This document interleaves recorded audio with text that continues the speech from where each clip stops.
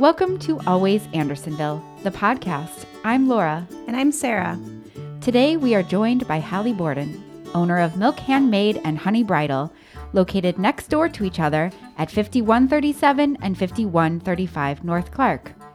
Since 2012, Milk Handmade has been a destination women's boutique that specializes in merchandise from local and independent designers and features not only apparel, but one-of-a-kind jewelry, accessories, soaps, and candles. Welcome, Hallie. How are you today? I'm good. Thanks for having me. Yeah, thanks for being here. And it's good to see you in person. I know recently you were traveling in Europe. Is that right? Where did you go? Yeah, I was in Berlin, Rome, and Marrakesh in Morocco just a couple weeks ago. Wow. And did you gain inspiration from those places? Definitely, for life and your business? Berlin and Marrakesh were new to me, and Marrakesh just had a completely different style than anything I've ever seen. I did a lot of shopping and inspiration hunting. Nice. So in 2012, as Laura mentioned, you opened and you took a big risk. You quit your steady job to fulfill a lifelong dream. What did you do before opening Milk? I worked in business-to-business data consulting. Pretty different than what I'm doing now. I only actually did it for a couple years, and it wasn't bad. It just wasn't the right path for me. I was frustrated by an office setting and needed more of a creative outlet. So we know that you live and work in Andersonville. Why did you choose to open your store here? And do you remember what the first few weeks or months were like being open? Before I opened Milk, I had only spent a small amount of time in Andersonville. I had always come here for my holiday shopping, but really just kind of one day a year. And I loved the vibe of the neighborhood. I loved the community's love for local business. And when I had the concept for Milk settled, I felt like the people of Andersonville would really understand it. I didn't even look for real estate in any other neighborhoods. And about a year after opening the shop, I moved just down the street. Nice. Living and working in the same neighborhood. I'm guessing you walk to work and probably see people along the way that you know. I do. Yeah. I see customers out and about all the time. I love, seeing people in clothes and jewelry from Milk. It's really exciting. I'm always questioning, do I yell out something and comment on it or just let it be? But yeah, me and Sophie walk to work together every morning, and it's nice being a part of the community. Your last name is Borden, like the dairy company. Is that why the shop is named Milk, or are there other reasons? It's the main reason. Yeah. I've always collected Borden milk gear. So I had a bunch of old milk crates that said Borden on them and little toy milk trucks that said Borden. And I wanted to feature them in the shop, and it felt like a good fit. But I also just felt like Milk represented a lot more. It represented femininity to me, and also just like a kind of slower way to living. It reminded me of like a kind of farmhouse vibe. And I liked the idea of getting back to slow fashion, and that felt like a good fit. You've said being an entrepreneur is not always an easy path. What do you mean by that? And maybe you can tell us some of the rewards as well. I love being an entrepreneur. It's definitely not easy, but it is incredibly rewarding. I think I'm getting used to it now, but the first couple of years were so tough. Just the ups and downs of business are really strange to get used to. The only time that I'd worked retail before, I was for a really big company, and it was so consistent. Like we'd have like daily goals and weekly goals and monthly goals, and we'd hit them exactly, or we'd be right around them. And working in a small shop is so different. Sometimes you have an amazing day, and sometimes you have a terrible one. And they tend to, average out and be just fine, but it's a little bit unnerving at the beginning. Can you tell us a little bit more about your day-to-day experience of owning a shop and how it might be really different from that office experience that you felt like wasn't a good fit for you? Yeah. I mean, the biggest difference, I think, is that there's just nobody telling you what to do, which is, really good in some ways and hard in others, because you really have to be a self-starter, and you have to, just be really active and take notice of everything that the store needs on any given day. So, I settle into kind of some form of routine, but a lot of it is just different day to day. It's ordering and talking to customers and designing things and creating content for online. And, you know, I just really love it. It's a very different experience too at milk versus honey. Is there something specific that helps you kind of self-start or inspire you, especially on those like off days or off weeks? Or if it's a rainy day or like, you know, you're just not motivated to do anything. Those definitely happen. Tell us all your secrets.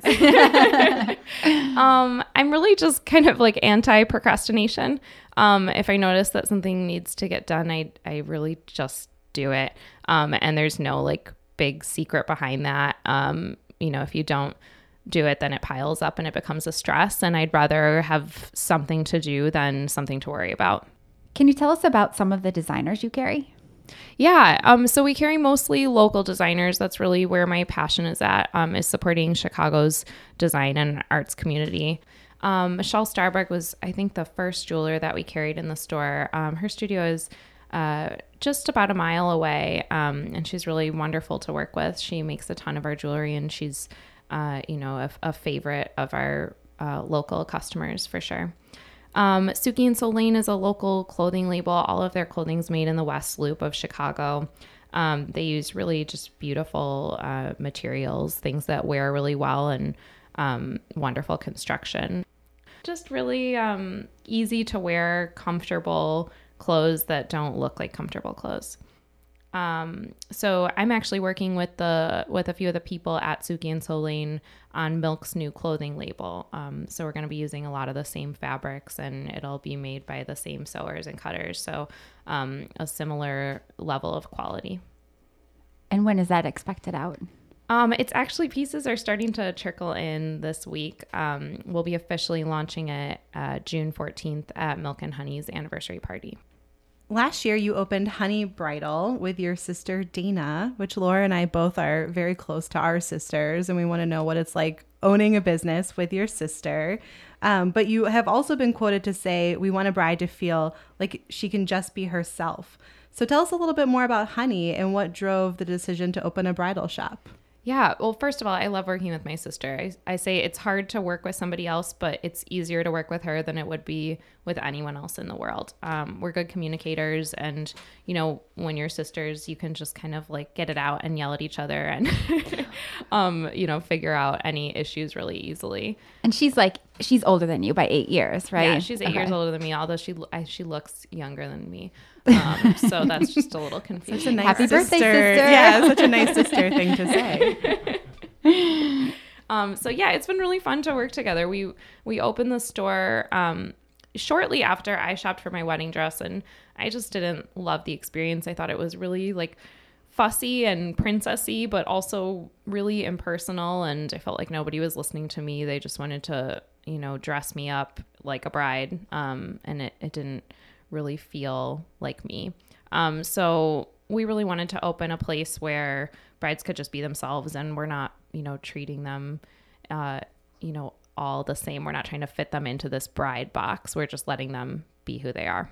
Yeah, when it opened, it made me want to get married again. Like, I was like, oh, can I have a redo now? Like, when can I shop here and get married again? And as a bridal shop owner, do you have an opinion on Meghan Markle's dress? I loved it. I loved both of them, actually. I think I liked her night dress more than the day one, but I thought they were both beautiful. I'm really into just kind of minimalist bridal style, and she exemplified that. It really just lets the person shine instead of the dress. So how have you changed as a business owner over the past 6 years? What have you learned? And is there anything you know now that you would want your former self to know? I think I've become a lot more comfortable in my own skin as a business owner. I've found my voice. I was young when I opened Milk. I was 24, and I didn't really know who I was. And I felt like I was just kind of like acting like a shop owner, and doing what I felt like I was supposed to be doing. And now I just feel like that's who I am, and I can just be myself at work. And it's a lot easier. It's a lot less exhausting. I wish I would have, you know, found that earlier. We try to talk a lot on the podcast about the importance of spending dollars locally, both on a macro and micro level. And we just have a long history of doing that in Andersonville. But in your own words, why do you think people should shop local and support local businesses? Gosh, there are so many good reasons to support your local businesses. First of all, you're really keeping money in your community and the places that you care about. I live and work here. A lot of the other business owners live and work here. When I have a good day at the store, I'll go buy drinks at Hopley for Vincent or Bar Roma or Antiprima. And then those people are, cycling that money through the community again too. And it's just this nice little ecosystem. I think it's important to support the people in your backyard if you want to keep living in a place with these kinds of businesses. It's really crucial to support your own community. Also, in terms of just environmental sustainability, it's so great to shop local and to shop goods that are made locally. You're really just saving on the huge environmental expense of shipping things across the world back and forth. So Andersonville is a very dog-friendly community, and you have a shop dog who is with us today. She is, if you can't hear her panting. Can you tell us a little bit more about Sophie, how long you've had her, and maybe how often she's at the shop with you? Yeah, Sophie is a retired racing greyhound. She's 10 years old. I adopted her when she was 3. She is very, very lazy. Everybody thinks it's because she's old, but she's always been like this. Since she was 3 years old, people have been saying, oh, that's a very, very old dog. But that's just her personality. She is a gentle giant. She's at the store pretty much whenever I'm there. A lot of people don't notice her at first, though, because she snoozes on the couch all day. And she blends in, and then you're like, oh, there's a dog there. Yeah, she doesn't really move or make any sound. So sometimes it's like very alarming if somebody didn't notice her and sits on her or touches her by accident. She doesn't mind, but we occasionally get a big scream from a customer. Sophie frequently makes cameos on your Instagram, and we love your presence for both shops on Instagram and social media. You seem to have a fun time with it. Can you talk a little bit about your strategy behind managing Milk's Instagram presence in particular?